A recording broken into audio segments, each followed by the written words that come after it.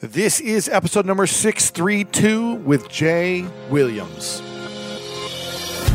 Welcome to the School of Greatness. My name is Lewis Howes, former pro athlete turned lifestyle entrepreneur. And each week we bring you an inspiring person or message to help you discover how to unlock your inner greatness. Thanks for spending some time with me today. Now let the class begin.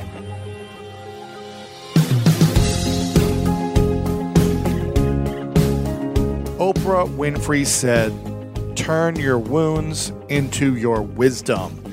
And today we've got the incredible Jay Williams on. And I wanted to ask you guys a question. Have you ever had an accident in your life that seemed like a horrible accident at the time or something that was tragic at the time, but 2 years later, 5 years later, 10 years later, you look back and you realize, wow, some of the greatest things in my life wouldn't have happened had that accident not happened. I know I've had that in my personal life where I got injured playing professional football, was on my sister's couch for about a year and a half recovering from a surgery, and I was devastated during that time. But the lessons I learned, the person I became, the people I met, the skills that I mastered during that downtime of about a year and a half got me to the place I'm at today. And I would not be here today without that accident, without that injury. And I'm so grateful for it now looking back. And that's what we get to look at in our own life. What are those challenges, those adversities that we go through that seem horrific in the moment, but really are the cornerstone and foundation of our greatness? And when we can start to look at the tragedies as opportunities to grow, to learn into our fullest potential, that's where the beauty of life comes from.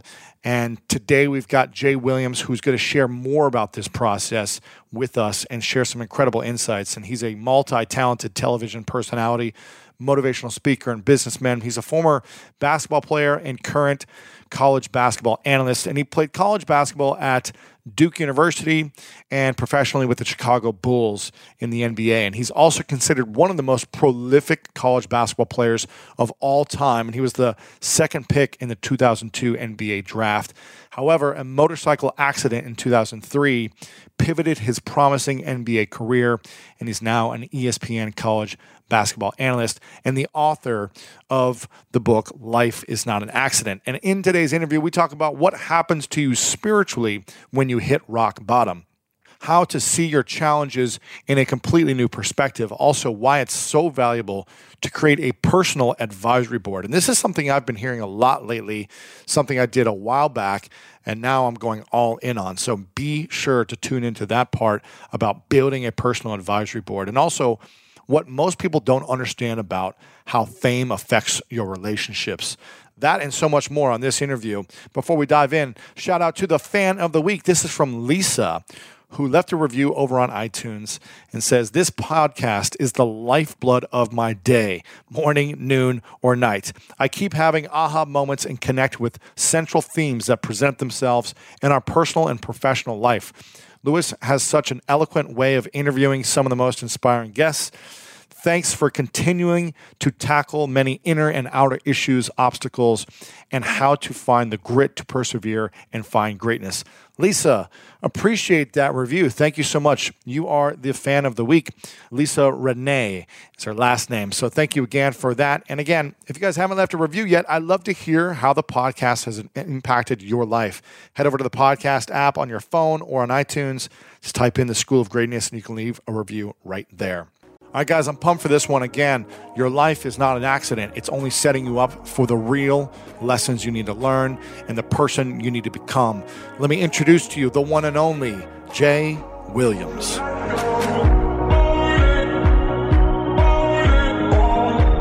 What would make this the most powerful interview you've ever done? What would make this? I don't know. I've sat with Oprah. I know. She's it's pretty big. She shifts things internally in your body. I feel I'm at this different stage in my life. I am 36 years old. Who knows where time has flown.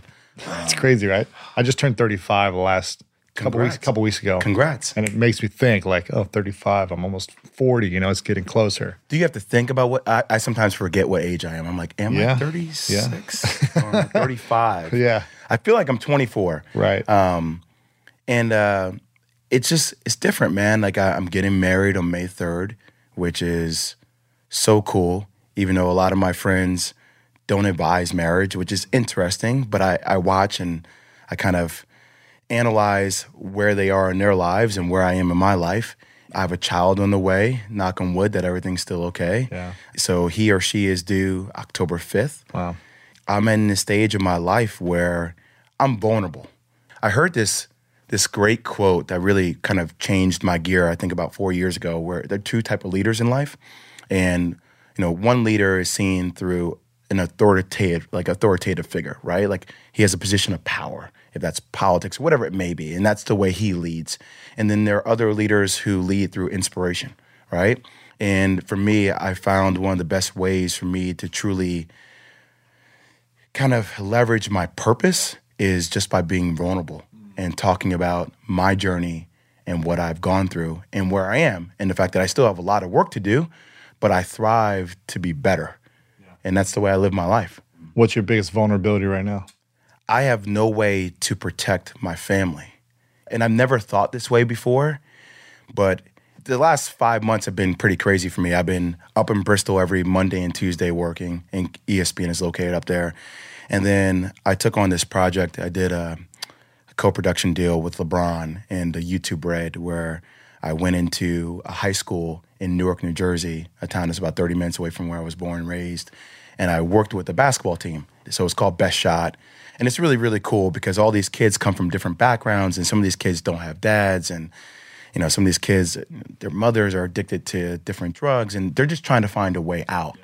And using the vehicle of basketball to give them different looks at life, right? So if it's, hey, you don't say the N-word, you talk like this, and here's why you don't say it, or you pull your pants up and you look presentable because you are going to areas outside of Newark, New Jersey, or the way I talk is not considered Uncle Tom or Caucasian, it's considered education. So like influencing more in that direction, I didn't know how challenging that was going to be and how time-consuming that was going to be. So Monday and Tuesday, I'm in Bristol, and then Wednesday and Thursday, I come home early Wednesday morning. Wednesday and Thursday, I'm working with these kids from Best Shot. And then Friday, I leave, and I go to college basketball game day, which I get to my location Friday. Saturday, I work all day, and then Sunday, I come home. And then for the week. Exactly. Yeah, I've been gone for the week. And then my future wife was looking at me like, hey, that's cool, but I watch you give everybody else energy on TV, and I watch these kids. I'm deserving, if anybody, of your energy as well. So then how do you give her energy, and how do you do things for her? Because she gets 1 day a week. Oof. Thank you so much, Nikki Bonacorsi. I love you for being patient with me. And then the next week, it was repeat. The next week, it was repeat. So and month after month. Month after month. And then, we find out January that she's pregnant.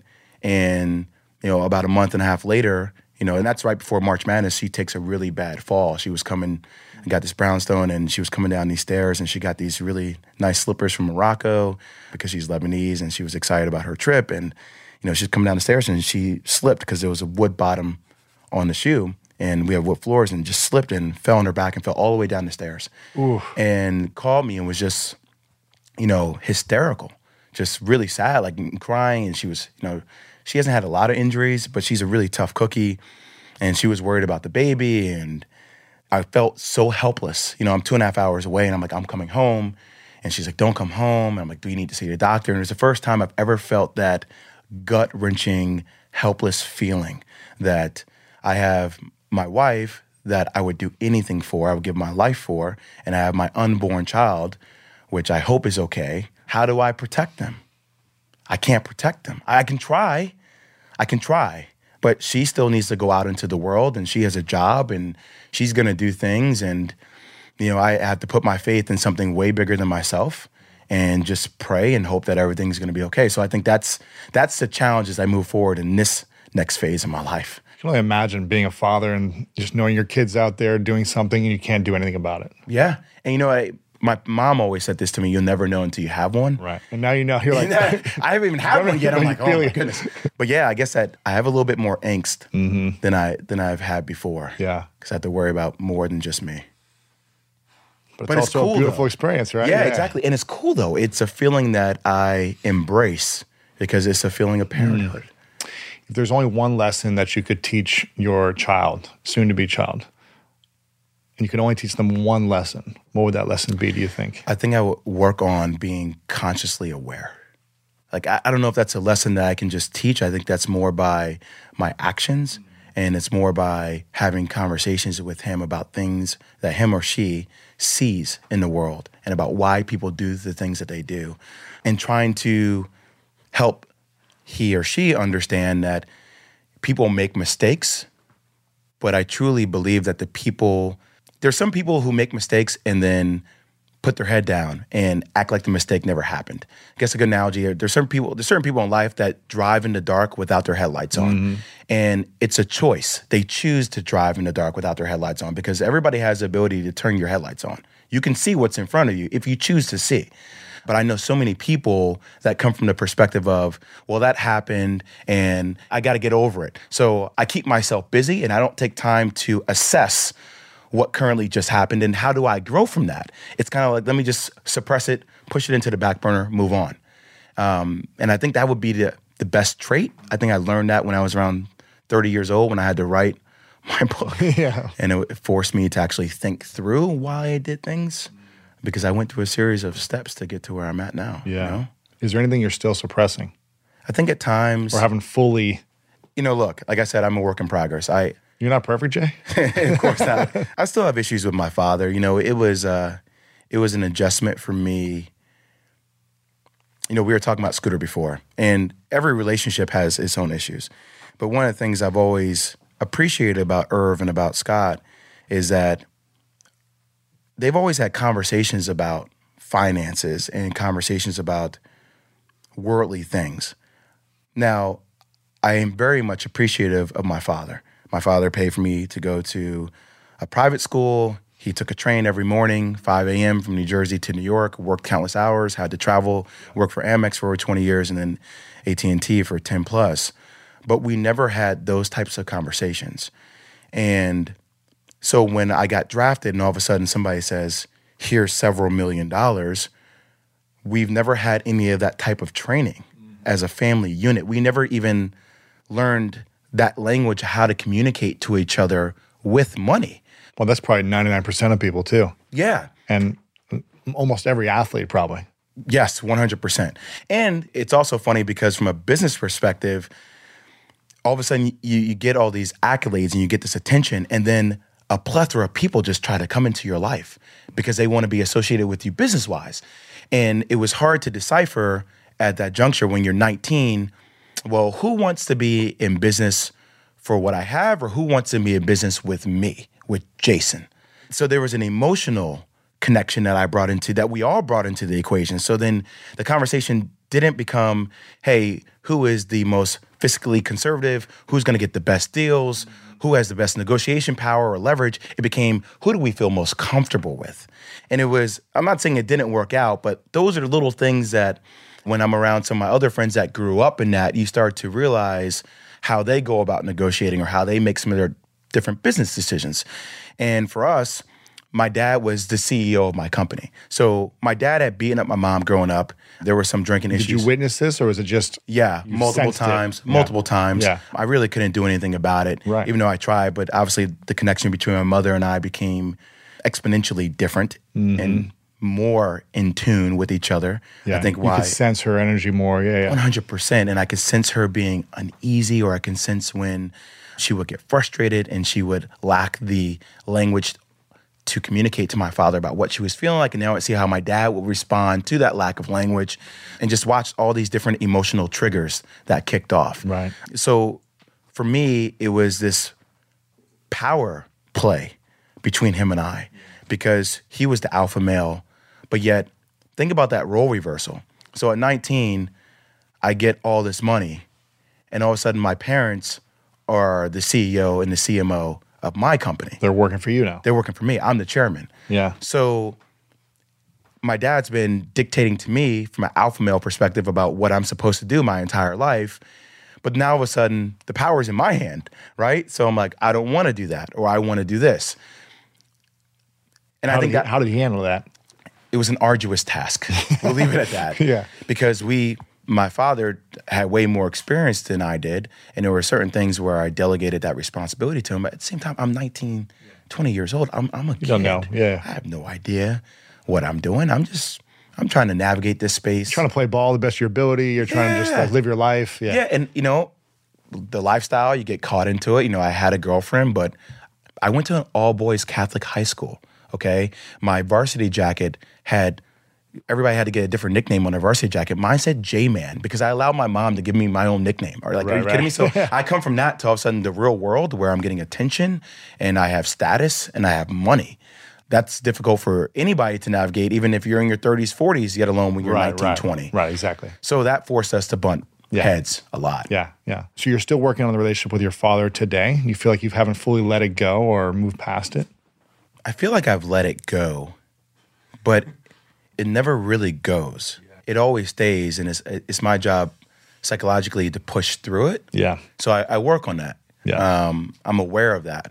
I think having a baby has created another avenue for my father and I to communicate differently. Mm-hmm. So now I can ask him a lot more questions about, well, when you were having me, or, how many times did you guys see the doctor with mom? Or did you go through the route that you took multiple times to the hospital? I can ask those type of questions, which allows the dialogue to be different.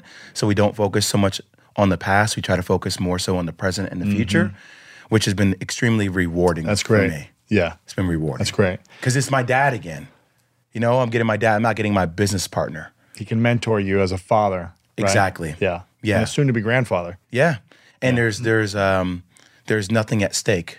Our relationship has found a new dimension, which is, it's different because I think I've spent a lot of time around women growing up. And now to spend more time with my dad, I'm like, oh, okay, like here's how guys see things. So I know how I see things, but here's how my father sees things. And my father is a little bit more old school. Not that he's not aware, he's old school. We do disagree on one thing, though, and it really drives me crazy. I hate when people say, I am who I am. Like, this is who I am. I'm like, no, you choose to be this way. You can evolve and grow. And you can choose to stay exactly the same and be limited in your perspective. So my dad still will use that line, like, I've been putting in my time, this is who I am. But he's a good man at heart. He just, he has flaws, and we all do. Yeah. What's the biggest lesson you've learned from him? When I got hurt, we were forced to go to a therapy session because obviously I was a little bit lost. And I had associated so much of my identity with what I do, which is a common theme for people. It's the first question I see so many people ask when involving in a conversation. It's like, oh, what do you do?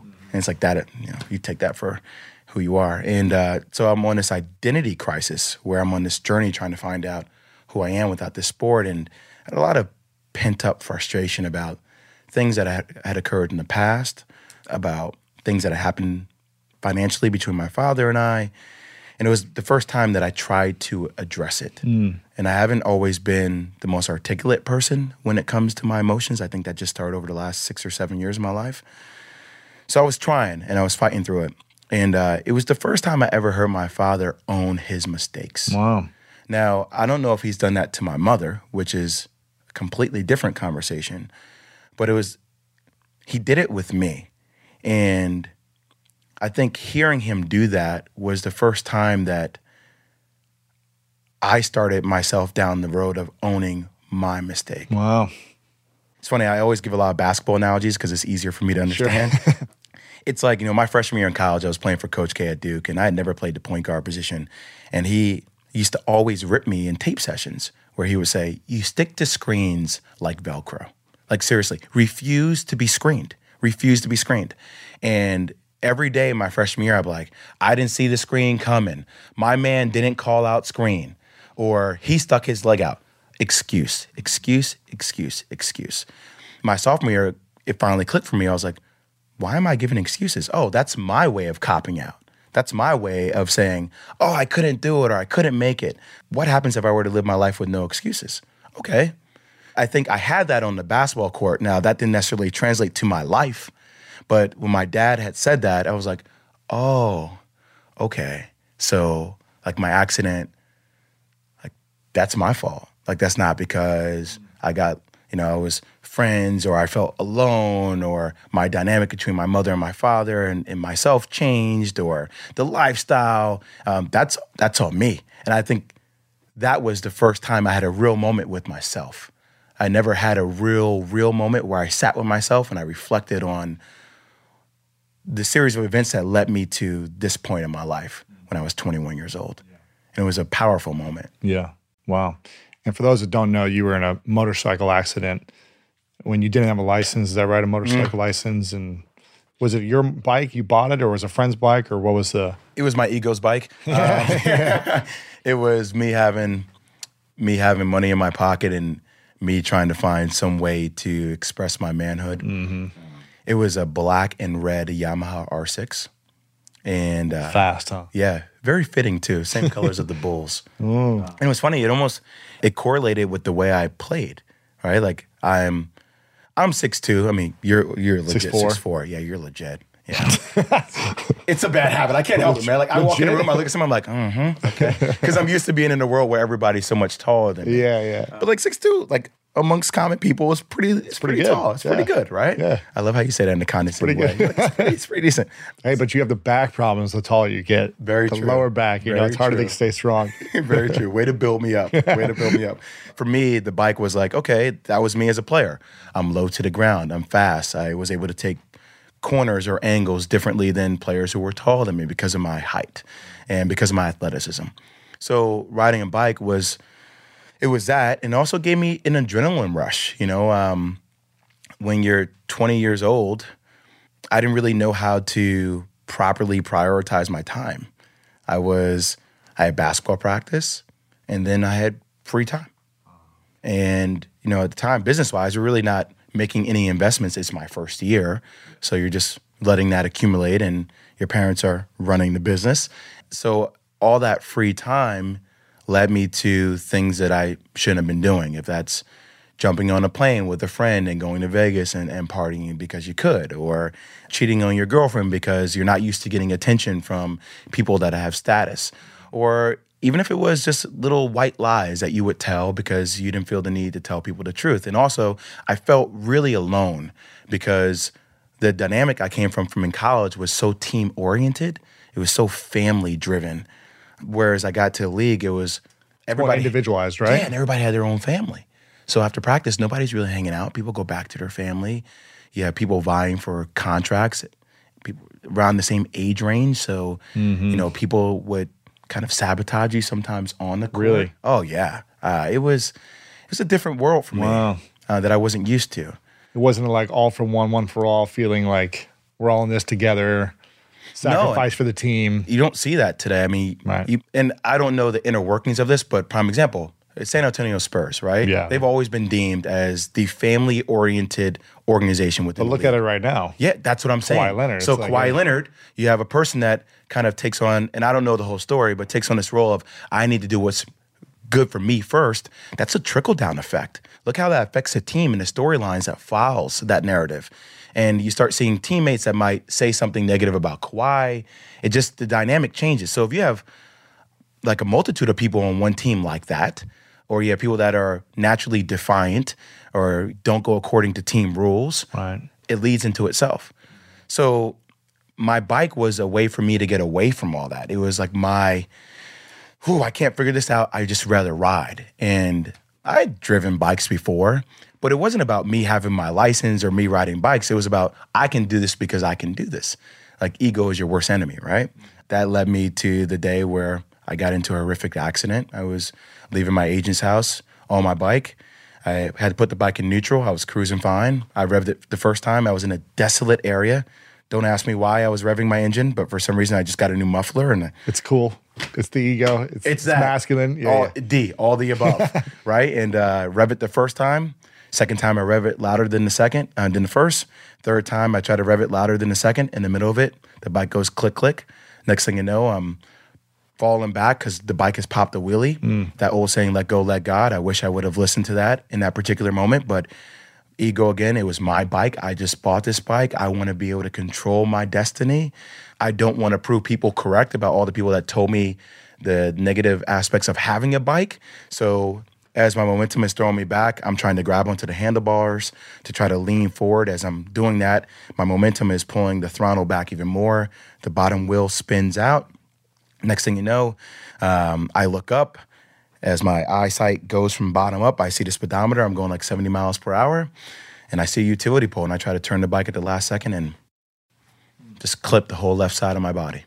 End up with my chest on the pavement as if I'm laying on my stomach, and my legs are on top of each other as if I'm laying on my side on the grassy knoll area between the curb and the sidewalk.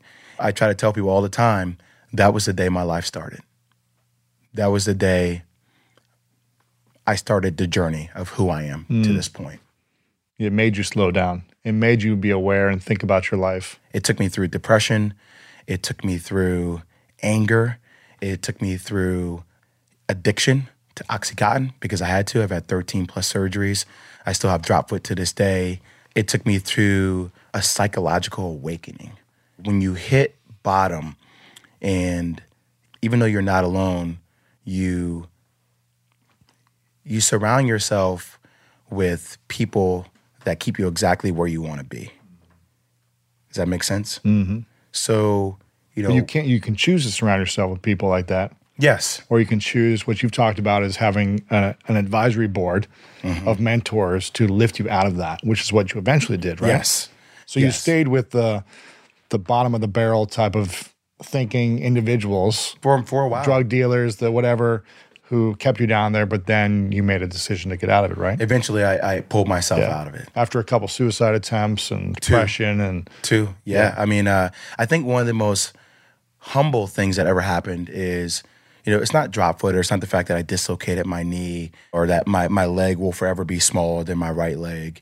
It's the fact that I kind of dislocated my pelvis, and not being able to know if I would be ever able to be erect again and to have a family because of those issues. Like, that was the thing. It was really daunting. And that would send me into a dark spiral, right? And that, in conjunction with the fact that I had a recognizable face.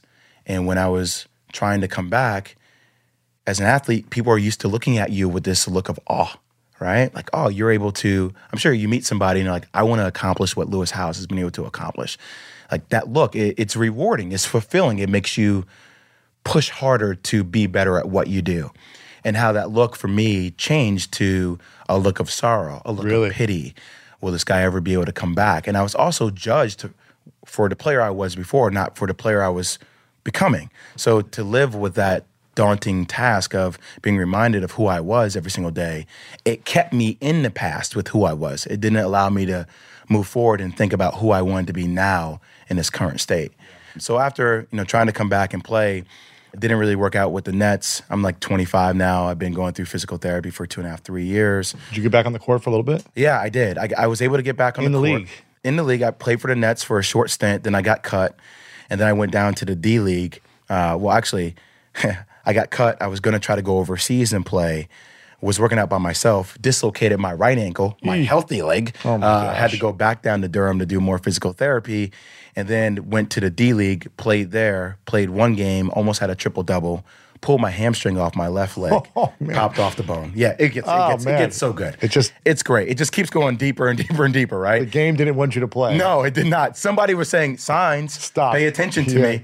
Oh, man. And then I went back to North Carolina to do more physical therapy, and I got a call from my teammate that my coach, Dennis Johnson, that played for the Boston Celtics, played with Larry Bird and Robert Parrish, who's an iconic figure for the Celtics, was my head coach. And he had prayed with me in the hospital. Not really big into prayer at that particular time, but, I'd been in the hospital so much. He's like, I want you to know that you have such a bigger purpose, and you're going to come back and you're going to play this game way better than you ever played before. And when you have somebody that kind of leaves that mark on you, that he still believed in me, it filled my tank to fight more to continue to play. And then when I came home, I got a call from a teammate that he was playing one-on-one. It's about a week and a half later after I'd been home. And he passed away from a heart attack. And I was distraught. I was like, man, this guy that just prayed with me a week prior. Seemed healthy. Seemed great, was okay. His son was always around. And DJ just passed away from a heart attack. And I remember thinking for the first time in my life, like, what am I doing? That could have been me 4.5, 5 years ago. Like, why am I chasing this ghost from my past? Because I feel the need. Is it the money that I feel like I want to be able to get back? Is it the fame or the attention? Because I never had that and I liked it. Was it all the things I could do for my family? Was it all for my ego? Did I truly love the game anymore? And the answer to that last question was no. I didn't love the game because I couldn't play the game the way I saw the game. You know, it's in your mind, you knew you wanted to make a move, but you couldn't do it. It's debilitating, man. It's the worst. It's like me playing last weekend against the old guys, and me fumbling the ball through the lane when I'm like, I used to be able to do this so well. Yeah. And for me, I was like, you know what? I think I'm going to start trying to work on me. Now, I still was taking Oxycontin every single day because I had nerve regeneration. I dislocated my nerve. You're in pain. Yeah, and nerve regeneration is like childbirth. It feels like somebody's stabbing you every single day. And it could last for a minute or it could last for 5 hours. So, you know, I still had a journey to fight that. But it was the first time I was like, okay, I'm gonna try to start the process of letting basketball go. Wow. It's hard. Start trying to figure out like who Jason Williams is. Wow. It's amazing. The more I hear from you, and the more I realize we have a lot of things in common with domestic violence and things like that from our fathers, and also losing our identities. I played professional football for a little bit, for about a season and a half, got injured, and I had to retire because I was in a cast recovering for 6 months. And for me, it was so hard to let it go. You know, for years afterwards, I kept thinking about trying to come back, but I knew I wanted to be able to play at the highest level. And so I didn't want to play at all if I had to play, you know, a level below. But every year I'd watch the NFL and I'd see, like, I practiced with that guy, I played against that guy. Like, I see them growing, I see how much they're making. And I know you talked about this as well, seeing guys get $100 million contracts, you know, 5-10 years after you're done. And it's hard to let it go, I think, sometimes. That identity that I used to be this basketball player or this football player, and now I'm no longer.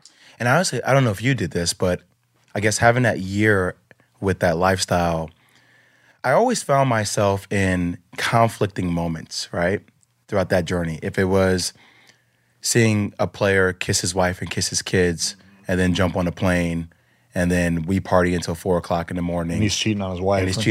And he's bringing, you know, girls home to his hotel and then we play in the game. And then the next night we go to Toronto and the same thing happens again. And then we get off the plane and he kisses his wife and his kids like it never happened. And I'm like, oh man, like this is real. And you almost start seeing how you can live in false realities, right? Like your perception is warped across the board because you have a lot of people on your team that tell you yes, and people are afraid to tell you no because your morals, inevitably, they get pushed. So I think for me, I was really angry too because I was like, wait, I didn't cheat on my wife, or I always try to show up to practice early, or every charity event, I try to be there. Or, you know, there were kids that played drums outside my apartment every morning in Chicago, and it was freezing, and I would get per diem. I'm like, what can I do with all this per diem money? Like, I'm already making great money. I would give it to the kids. And they see their faces, right? Like, I've done all these different things. You know, why me? I'll never forget this, man. This is like 3 or 4 years after my accident, and I'm in New York City, and I just kind of done my second attempt at suicide. I had taken a lot of Oxycontin pills and I drank a lot. And I was finally starting this area where I was starting to develop my board after I woke up, which I didn't think I deserved. My personal advisory board. Because I started thinking, like, every powerful company has a board. And it's the board's job to meet quarterly. And every CEO I know, his palms are always sweaty. He's always nervous with the prep that goes into this because that board's going to evaluate you the first quarter. And it's their job to take you through where the company was, where the company currently is, and where the company is going to go. And if you're the guy steering that ship or the woman steering that ship, you're responsible. And we want to see you own up to that. So I was like, why am I not valuing myself like a company? How can I surround myself with different people and different verticals that can help me be better? And my dad really confirmed it. My dad was like, you know what? I used to hear you always talk about why me, why me? And he was like, why not you? Maybe your shoulders are broad enough to carry this weight. And And it was the first time I've ever heard somebody say that. And it just changed me. Now, I still had a lot of work to do, but I started to attack the game with a different blueprint, because now things that went wrong, I felt like there was purpose in them going wrong, or things that didn't go my way, I had to find a silver lining in why they didn't go my way. Maybe that wasn't meant to be part of my path. And it was one of the most empowering things I've ever heard or done, because I just use everything that happens in my life as fuel for where I'm going, instead of being angry or holding resentment for what didn't occur. Yeah, I think we have a choice of things happened to us, for us, whatever we want to look at it. And if we hold on to it as a victim, then we're always going to be held back. But if we look at it, like you said, like life is no accidents, it's a purpose, then something greater can come from it, which is what you've been able to do. You've been able to inspire so many people through your journey now, and also evolve as a human being, as a man and a human being. And I think it's been a beautiful thing to watch for the last, 15 years, I guess, since that accident, right? Yeah, it's required me to really dig deep within myself, which is, it's always a work in progress, but it's rewarding. Yeah, it's very rewarding. There's power in telling your truth. Absolutely. And also recognizing that your truth is based upon your experiences, but that doesn't mean that Jay Williams' truth is Lewis Howe's truth. Absolutely. But I love finding that common ground. It's funny because my job on TV is to debate. You get a chance to see guys like Stephen A. Smith debate. He's hilarious. Oh, God. He's so opinionated. He's so flamboyant sometimes with his delivery. Yeah. And it's funny because I would never say somebody's wrong. Like, I would never be like, you're wrong. Like, your truth is your truth. Now, if you're willing to find middle ground and maybe let your truth evolve, that's different, right? So for me, I also feel like when I have time to have conversations with people, obviously now I'm talking because you're asking me to talk, but I don't usually do a lot of the talking. Mm-hmm. I usually like to ask questions because I feel like I can learn something from everybody, man. Like, I watched a lot of your stuff and seen things you've done with Scott, seen things you've done on Ellen, seen things you've done with a lot of other people. And I always feel like I walk away learning something about myself from other people's experiences that I can incorporate into my life. And so I think venturing into life with that kind of vision is way different than I used to be before, because I used to be myopic. I used to just focus on what Jason had to focus on, and that was it. Right. And now that web has expanded. Yeah, one of the reasons I love this podcast, or just having a platform in general, is I get the opportunity to ask questions. Because for me, I feel like if I'm saying anything, speaking, I'm not learning. And I want to grow into the best version of myself and get better every single day. And I know I need to dig deeper into the right questions for different people. And that's how I continue to grow. But if I have you on this show and I'm talking the whole time, I'm not learning a thing. You know what I mean? Yeah, I hear you. So I'm glad you have that same perspective.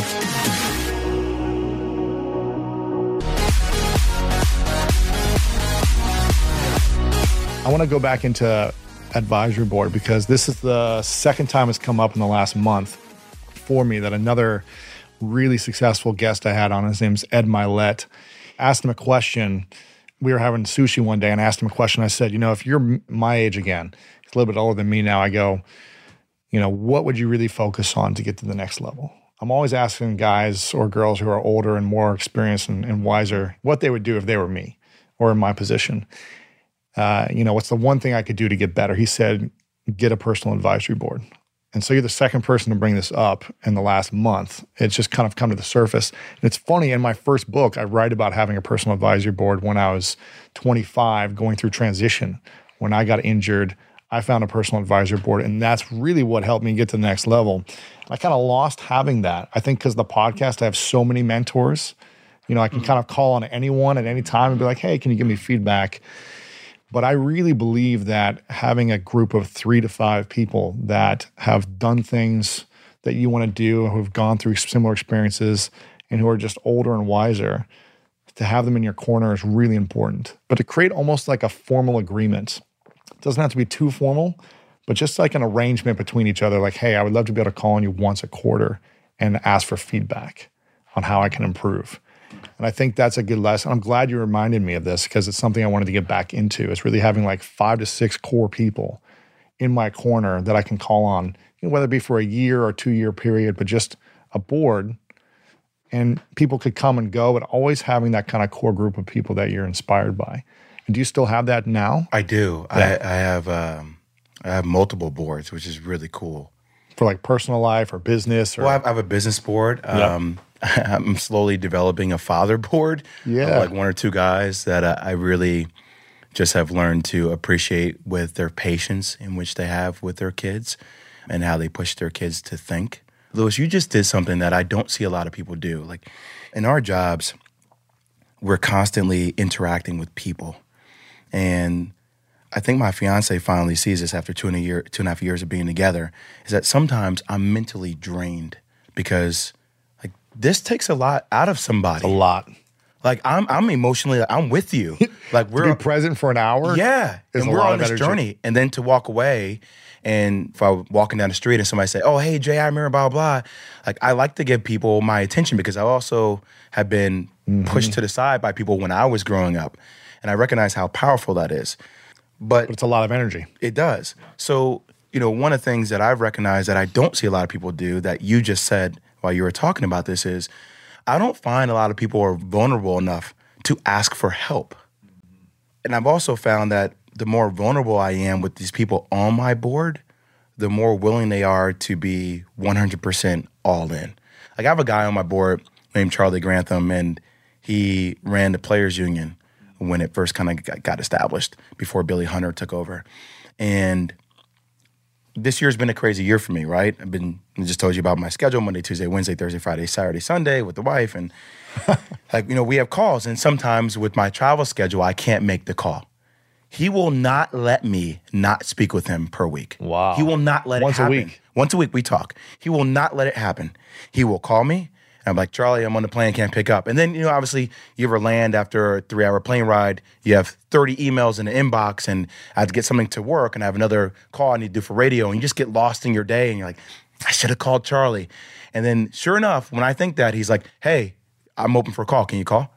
Like, so I have people who are also relentless in their approach to connect with me, which I appreciate. And I have people that I have to be relentless to with as well, right? So I see that. But it holds me to a standard higher than what I hold myself to at that given time when I first started my board.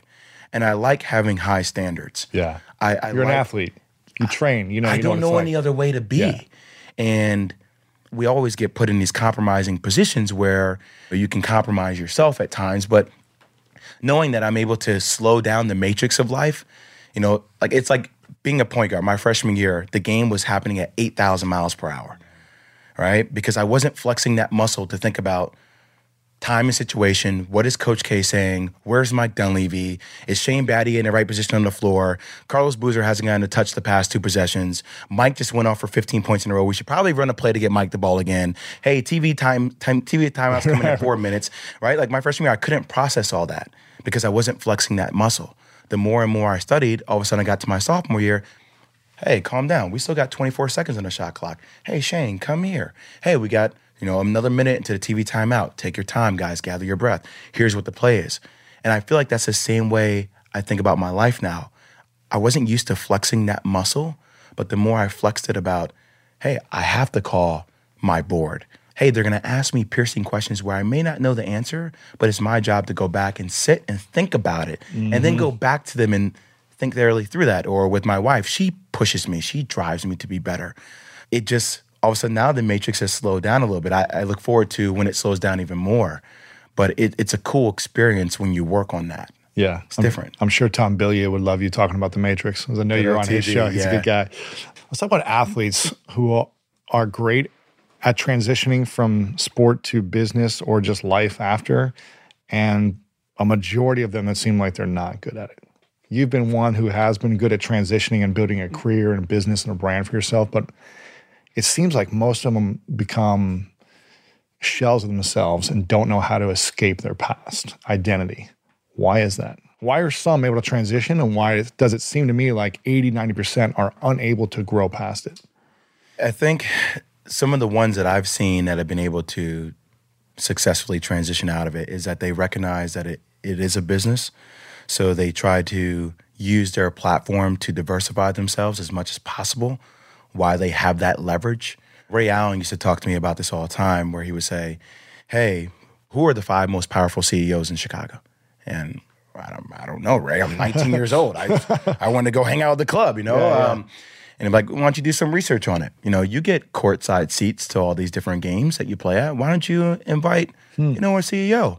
Because you want to run your own business one day, correct? Yes. Oh, okay. I am a business. Why wouldn't I surround myself with different business people, right? So I think some athletes get it, but it's challenging, Lewis. And I go back to this whole thing about what was the infrastructure in which you were raised. Right. Yeah. You know, we're not taught about money. We're not taught about what's after. Fame. You're not talking about fame. And I'll tell you what else fame will do to you. Fame will force you to become extremely introverted. Mm-hmm. Because if you have a lot of friends, prime example, my own family, and middle-class family, my dad and mom did okay. My dad was one of 10 plus brothers and sisters. What it did to us was all of a sudden you get money, you have a lot of people within your own family structure that see that as we have money. Entitled. Oprah talks about this. We made it. I don't know if Oprah had this incredible interview on a podcast. I'll send it to you, where she said, because she didn't have a lot of money growing up, and then she all of a sudden became famous and tons of money, and everyone wanted money, and it was never enough. And she would help sometimes, and she eventually got fed up with everyone asking her for money, that she threw a huge dinner celebration, and she invited the whole family. Extended cousins, like nephews and nieces, like great aunts and uncles, like people she didn't even know, and brought them all there. And she threw the best feast of their life. And she gave cars to people and houses and cash to some people. She gave whatever she felt like she wanted to give. And she said, never ask for money from me again, because I'm never going to give it to you. Wow. Unless I want to, but don't ask me. And she said people were still complaining, like, you only got me one house, I should have got 2. You only gave me a car, that person got this. You only gave me $2,000, I should have got 10 grand. And people were still ungrateful. And I think it's a challenge. I didn't want to cut you off but it's just like, I love that. Going from not having money to then having it, you said that everyone, like, we have it now. Like, everyone feels entitled, right? What was that like then for you? It was like trying to feed somebody who had an insatiable appetite. Just never going to be done. It was weird too, because there was that, you feel an emotional connection when, and I don't know how you are with this, but even when you go out to dinner with friends, you know, you're with 7 or 8 friends, and some of my friends had never been to Ruth Chris, right? Or, you know, some of these really great restaurants. Michael Jordan's Steakhouse. You know, and when you go, you see people, and once again, like, I haven't always been aware, but I think I've always had maybe the gift of being aware, because I would catch on little things. They'd just be fragmented throughout my journey. And I would see people and see people's eyes when they would look at the menu, and they would see, oh, filet mignon, or, you know, whatever, the lobster. And they're like, oh, I want to get the lobster. And then they look across and you see the price. $80. Like, $90. And people are like, I can't afford that. So what does that lead to?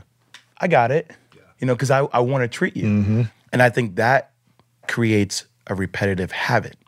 That creates a bad direction, because what happens is you always become that person. Right. Where wherever you go, and the fame part of it too, I would see athletes go through this all the time, where, you know, can you imagine Dwayne Wade going through the airport at Miami-Dade? He will be... Or LeBron in Cleveland. Be hassled, right? Now, that's at the high end of the spectrum, okay? LeBron or D-Wade. But the problem is you're talking about people who everybody has an ego. Their ego has driven them to get to this point. Regardless of whether you call the 15th guy on the roster a bum, he's still part of 0.001% of the world. And he's making money, and he's millions of dollars to play a sport that you go, you know, weekend warriors, we fight to play. So there's an ego associated with that. So certain guys, it's always about keeping up with the Joneses. You don't want to go through the airport if you have to sign autographs, even if you're a mid-tier guy. So all of a sudden that's $3,000 you're spending for 3 first-class seats. That easily becomes $40,000 for a one-way on a private jet. So that lifestyle keeps up, but you're making absurd money. So all of a sudden, when that money stops coming in, you've had years and years and years of living this lifestyle. You think somebody's just going to be able to turn it on this flip of a switch like that and just stop and all of a sudden be conservative? No, you continue to live that lifestyle. Those kind of principles, which makes it difficult for people to reinsert themselves back into society, especially when they haven't been around society for that 10-year stint that they've been professional athletes. Right. Everything's been taken care of. You've been on team buses or private jets. People. And yeah. All the way around, from your accountants to your financial advisors to your agents, because people are also afraid to lose you as a client. And then if you do run into that person that is strong enough to say, no, you're wrong, hopefully you're lucky enough, if you're that person that says, no, you're wrong, that they keep you on board. But a lot of times you're like, oh, okay, I'm wrong. You're fired. See you. Yeah, exactly. You're fired. I'll bring somebody else on board who will tell me what I want to hear. Right. And will give me the blueprint on how I want to get to where I want to be. Yeah. So it's hard to just turn the corner on something like that when that's been your habit. How do you feel like you were able to turn the corner and build the career you've had, write the book, and do everything you've done professionally? I had a taste of the lifestyle. I didn't have a long stay. You had a year and a half, right? It's like, I had a one-night stay at the Four Seasons. I didn't live there for a week and a half. Right. So for me, I had money.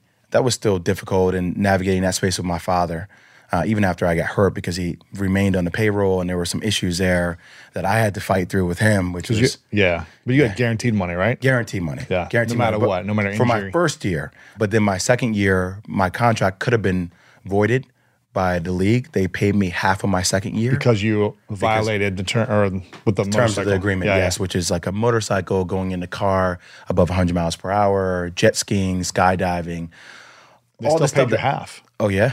They still gave me half, which was incredible. That's amazing. Which was incredible. But still, going through my 20s, I didn't know who I was. Yeah. I was lost. I'm trying to come back and play, angry that I did this to myself. I'm trying to figure out what it is I want out of this sport. Why am I so competitive and lost in this sport? What is this sport doing for me? It was a painful ride, man, because at the same time, I'm trying to be in a relationship. I got engaged because I felt like I had lost everything in my life, and I wanted to hold on to it. I wanted to bring it closer to me. My dad, we had this massive house in North Carolina that my parents rented, and I wanted to bring my then fiance down to live with us. And my dad says, I'm not taking care of another child. My dad leaves. My mom then calls her parents and tries to talk her parents into not letting her come down. But her parents are a biracial couple that fought through all the chaos back in the 60s and 70s. And they're like, I can't tell my daughter who to love. So then she comes down and she stays with me. My dad leaves. My mom blames her. We're all still living together. You think about all these different dynamics are occurring while I'm still trying to figure out, I'm barely able to walk, I'm still trying to learn how to walk again, yet alone run again or play basketball again. So that journey was a great journey because if I don't go through all that, I don't think I ever lose that ego that I had started to become comfortable with since my freshman year, sophomore year, junior year of college, being the second draft pick. And for anybody that tells you that it doesn't go to your head, I would vehemently disagree with them because it does. The attention that you get for everything you do. If it's, look at Lonzo Ball, or now his brothers are driving around in Lamborghinis. Crazy. At a formative stage of your life, how does that not compromise a little bit who you are, who you want to be? You may think you have the right principles in place, but it inevitably changes you. Yeah. And I was secluded. I cut myself off from the rest of the world because I was embarrassed. Yeah. If I can't deal with having a conversation with myself, how can I deal with having a conversation with somebody else about what I did to myself? So when you're alone, I don't know what happens to when you're alone, but also I start to overanalyze, psychoanalyze, become depressed. I don't want to go outside. I'm wearing velour sweatpants in the heat of North Carolina in the summer. It's 100 degrees because I don't want people to see my leg. I have a big contraption around my leg. I'm trying to make love to my fiance. I can't. All these different things just beat up your ego. Yeah. So, and probably your view of masculinity about yourself too. Exactly. Here's about a view on that. So my fiance at that time knows everything that's going on, but I couldn't have a conversation with her about everything that's going on. Why not? Because I would just lose it. I would lose it. The one person that you finally feel like you've been able to hold on to, that you have this incredible emotional connection with that you had treated poorly in your past. All right, so think about the guilt that led up to this. I had cheated on her multiple times. I had lied to her. I had played that game and been caught a couple of times. And here she is still by my side. Wow. And I felt myself changing. But how can I show her that I'm changing when I'm secluded? I'm only around you. I'm not. How will things change when I go back into the regular world? Who will I be? What happens if I accumulate success again? Will I revert back to who I was because I missed that attention and time? So all these different things are going on. And it was embarrassing for me to even have that conversation with somebody that I loved so much that I just hurt. Those are the things that psychologically just broke me, that led to us really not working and me channeling all my energy and effort into trying to come back and play because I had lost that and I need to get that back because that's who I was, to going to the Nets, to getting hurt, and then going to the D-League and tearing my hamstring off, to lose my coach, to... Oh. So I feel like if I don't, and I know that's an extreme, but who knows what an extreme situation might be for somebody else, or somebody else might be you just tear your ACL. But if I don't go through that, I never have this awakening or this position in life where I'm doing what I'm doing now. Yeah. Never happens. So that inevitably led me to, this all has to happen for somewhat of a reason. Because if I don't believe that, then I go down, then I'm going to spend the rest of my life in a dark area. Being a victim and, That's not the sports mentality I have. Yeah. I made mistakes, man. Like, I turned the ball over 3 times. I got into a motorcycle accident. I walk with drop foot. I still have times when it's difficult for me. I own it, and it's cool because it makes me feel more empowered. Wow. Because I'm sharing my vulnerability with everybody and telling you that I'm human just like you. I just wake up every day and I choose to fight. My man. I like that. I like that. A couple final questions for you. Is there anything you wish your dad would say to you that he hasn't said? One of the things that scares me is that, when you live in a city, a lot of my friends are already divorced. And it was actually one of the things that inspired me to write my book. A really good friend of mine who was my lawyer, he married his college sweetheart, and one day he came home and all of her stuff was just like gone. And she left him for a hedge fund guy. And it's the first time I realized, I was like, oh, okay, other people have accidents too. Now, it's not my job to compare my accidents because, comparison is the thief of joy, right? But it's also like, all right, like whether it's your ACL or you lose your wife or you lose your husband or somebody passes away or you lose a child, we all have our own accidents. And with my dad, the thing that scares me about my relationship is that I want to be successful at it. Like and we talk about this all the time. Like, who are we surrounding ourselves with in order to have a successful marriage? And how do we have open lines of communication? And I don't think I need anything from my father. I think my father, regardless of whether he thought he was or not, his life has served as a compass for me in the way I want to live my life. And I've been able to take the positives and the negatives and get to this point. I'm a sucker for love, man. I'm a sucker for connections. And it's hard for me to follow through with everybody, but I will be the first to apologize to somebody about, hey, my schedule's just crazy, but you have me, like you have all of me. I'm giving you my attention. I wish my father would be able to sit down with my mother and they would come to closure. They're still married. Wow. But they're not married. My dad lives in New Jersey. My mom lives in North Carolina, but they have this incredible love. When we first came in, I went through a pretty volatile relationship. It really opened my eyes to how committed people can be in a very volatile relationship and how that volatility essentially becomes your norm. And how people just, because of the deep love they have for each other, they just keep rolling with it. And some people don't address it, or some people's ego don't allow them to address it. And they never really come to a conclusion on how to make that work. I don't know if my parents have ever came to a conclusion on how to make it work, but I've never seen them address it directly with each other and hear each other out. And as I get older, I see my mother and how beautiful of a person she is. And my mother has things too, just like my dad. Right. But they never been able to hear each other. Have you ever tried to facilitate it?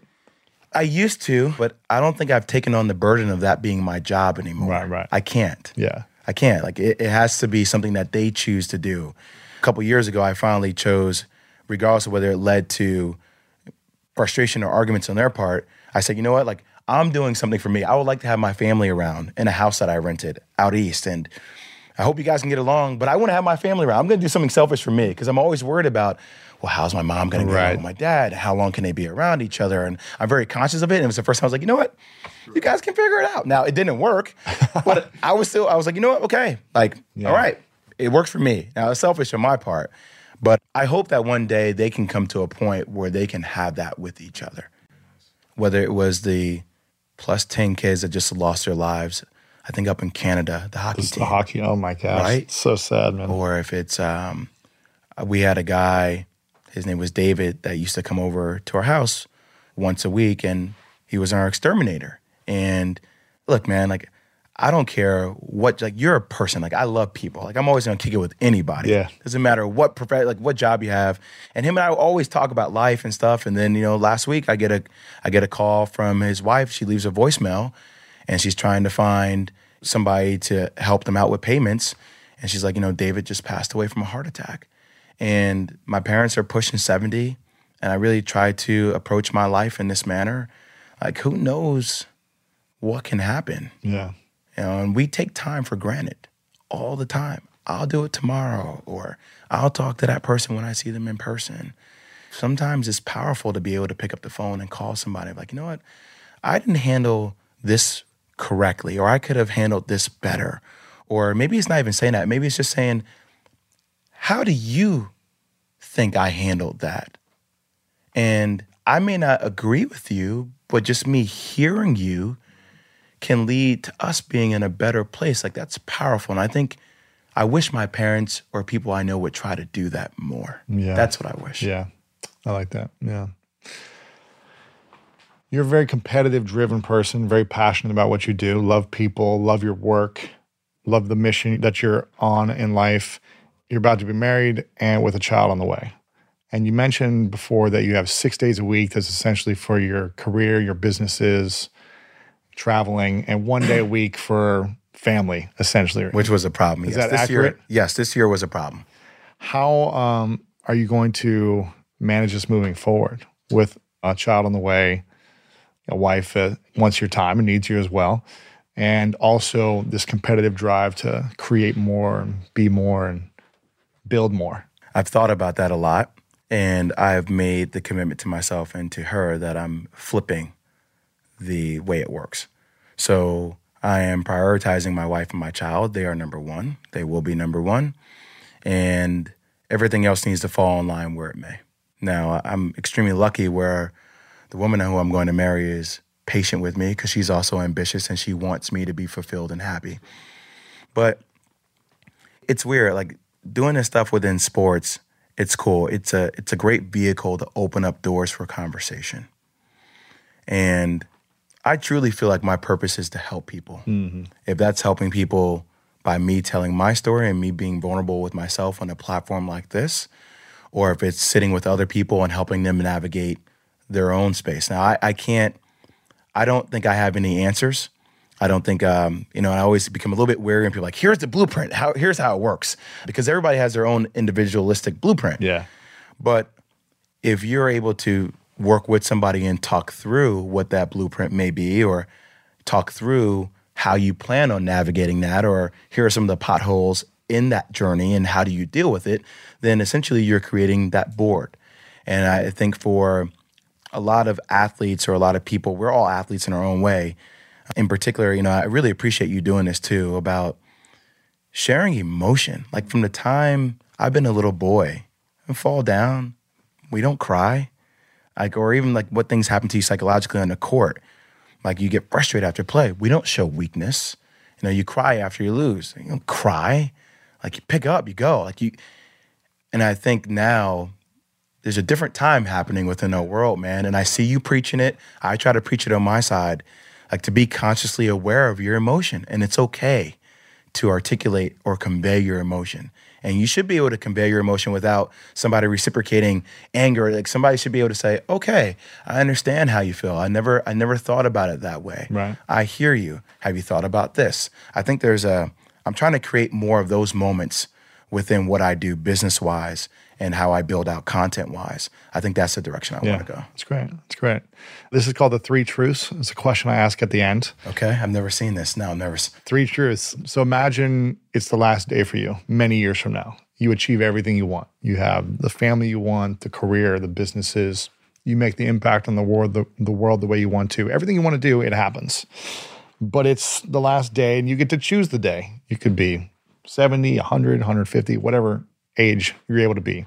But for whatever reason, you have to take everything with you, everything you've created, your books, your work, the videos that are out there about your message, all got to go with you when you go.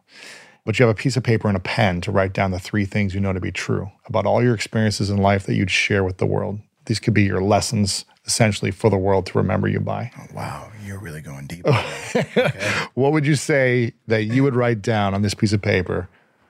It's the only thing people will be remembered by you as your 3 truths. In no particular order? No order. I would say number 1 would be love, man. I have a deep place in my soul where I love really, really hard. And understand that people will make mistakes, and I still love them. I think that's really important. I love to love, and I also love to feel love. Mm-hmm. I think it's a very special, mystical thing that we have a chance to have. I'd probably say number 2 would be I tried to do it the right way. Like I strived for something bigger than myself. And I think I owe that to Coach K. And I understand that I'm a work in progress, but I think how can I work on me? How can I work on myself in my relationship with my wife? How can I work on my relationship with my child? How can I work on my relationship with my parents, my friends, my job? How can I think that's important to me because I think that's what drives me. Yeah. And it's not about, I think all the ancillary stuff will come as long as you try to do right by yourself. You're trying to do right by you, right? Which I don't think a lot of people, I think people try to do right by other people, but if you do right by yourself, you will inevitably do right by other people. Right. So I'd probably say that's 2. Mm-hmm. Oh, this is hard. And I think the last will probably be, I don't know, maybe the ability to, I think this is with my job, and this is what I'm trying to do in this next phase, to help people get outside themselves, help people get out of their own way. I was in my own way for a long time. And I still have moments where I get in my own way. But I think recognizing that I get in my own way forces me to knock that wall down. Being around people and talking to people every day, I feel like that's really why I was left here, man. I feel like that's a big part of my purpose. And everything that has occurred between my accident, between me, my first relationship with my fiance not working out, to falling in love with somebody else very hard again, but being lost in that, but still sending her love and positivity to this day and wanting her to do well, but recognizing that wasn't the right fit for me, to finding my fiance now. And I have a lot of friends that joke with me about, oh, Jay, you were all over the map and you did this and you did that. And I was like, you know what? I was. And that has all led me to this point right now where I feel like because of all that, because of those ups and downs and the laughs and the pain and the joy and the sadness, it's given me perspective. And I hope I am blessed to continue to get more perspective. But helping other people gain perspective through my perspective and learning from them is, I know that I would prioritize that. That would be my wife and my child. Yeah. But I feel like that's why I'm here, man. That's great. I like those. I hope so. Those are great, man. I want to acknowledge you for a moment, Jay, for your ability to come back. I think it's harder because you were even that much bigger of a draft pick and bigger attention on you. It's harder for someone like that to come back than someone who didn't have the attention or didn't have the limelight like you did. You had much more to lose, and you still came back, not only great in business and financially and the success, but as a human being and as a man. So I acknowledge you for becoming a better man and coming back out of that accident and this whole journey that you've had. And I know you're going to be an incredible father for your child, very lucky child, with a father who has awareness, perspective, and goodness in your heart. So I'm very excited about that child's life. Before I ask the final question, I want to make sure everyone goes and gets the book, Life's Not an Accident. Make sure you go pick it up. You can get it anywhere. Came out 6 years ago. Crazy to think how time flies. But it's powerful. Yeah. And where can we connect with you online, or how can we support you right now? Well, I'm in the process of trying to get everything aligned right now. I think I've been a little bit all over the map the last couple of years as far as just my online presence and so I'm at Real J Williams on Twitter and Instagram. Going to try to create a YouTube channel this summer and start focusing on that, which it's a journey, man. I have to pick your brain on. It's a journey. We'll have a lot of conversations with you about that. Just thrive to try to become the Oprah of the sports world, man. I like it. That's the game plan. That's good. And people can watch you on ESPN during college basketball. I mean, I'll be on a variety of shows. I'll be on Get Up a lot, which we just opened a South Street Seaport here. Nice. ESPN in New York, so I'll be on that. And that's a new show, right? It's a new show, yeah. Yeah. It's who's that with Mike and it's with Mike Greenberg, Jalen? Jalen Rose, and Michelle Beadle. Yeah, it's cool. Yeah, so I'll take some more to roll on that. And yeah, I got some big things on the horizon. I got Best Shot, which is coming out in June, which would be cool. Me working with these kids and trying to push them. With LeBron. He's executive producer on that. Yeah, man. I'm coming. The train isn't moving at warp speed, but it's coming. It's moving. It's moving. That's all you can ask for. But if they follow you on Twitter or Instagram, they'll be able to see all this stuff coming out. For sure. Okay, cool. Final question is, what's your definition of greatness? What's my definition of greatness? So I wouldn't equate greatness with financial success at all. I always find that interesting when people say, well, you're financially successful. And I'm like, well, I don't deem that as success. I deem the way I live my life. That's greatness. Like if I can thrive for greatness by saying what I'm going to do and doing it, being there for the people I love, being a good husband, being a good father. Now, I know those are all roadmaps that sometimes could have potholes, but I don't think it's just the word greatness. I think it's two words added to greatness is thrive for greatness. And if you can have that approach on a daily basis, then if I fall an ounce or 2 ounces below it, I will be in good company. Yeah, of course. Awesome. Jay, Sure. Thanks, man. Thanks, brother. I appreciate it. Appreciate it. Thanks, man.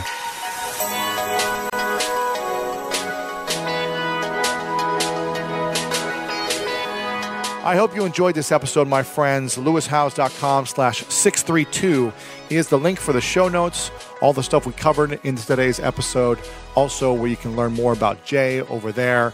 You can share out his quotables, his tweets, all those things, and share it with a friend. If you enjoyed this, share with a friend, LewisHowes.com/632. Tag me on Instagram @LewisHowes. Tag Jay as well. You got the full video back over there. Also, we're going to put lots of great little micro content on social media. So make sure to share any of it if you loved it at all. I'd love to hear your thoughts. My mission is to bring you the most inspiring people that really elevate the way you think, the way you live, the way you act, the way you think about yourself, the way you think about the world around you. And I know Jay has been one of the most inspiring people to do that for so many people out there with his message, his story, and how he's overcome so much to get to where he's at. So again, share the love out, LewisHowes.com/632. Again, thank you guys so much for all that you do. This podcast continues to grow. We just hit 60 million downloads. 60 million, guys. We are growing. We are making an impact in the world. So let me know what you think about this. Every episode, we put a lot of energy into it to make sure that you get the most value. Share with me your thoughts. Send me your testimonials. Leave a review. Let me know on social media how you're feeling, as we're always looking to make this better. And as always, your life is not an accident. Oprah Winfrey said, turn your wounds into your wisdom. And I'll leave you with that today, my friends. You know what time it is. It's time to go out there and do something great.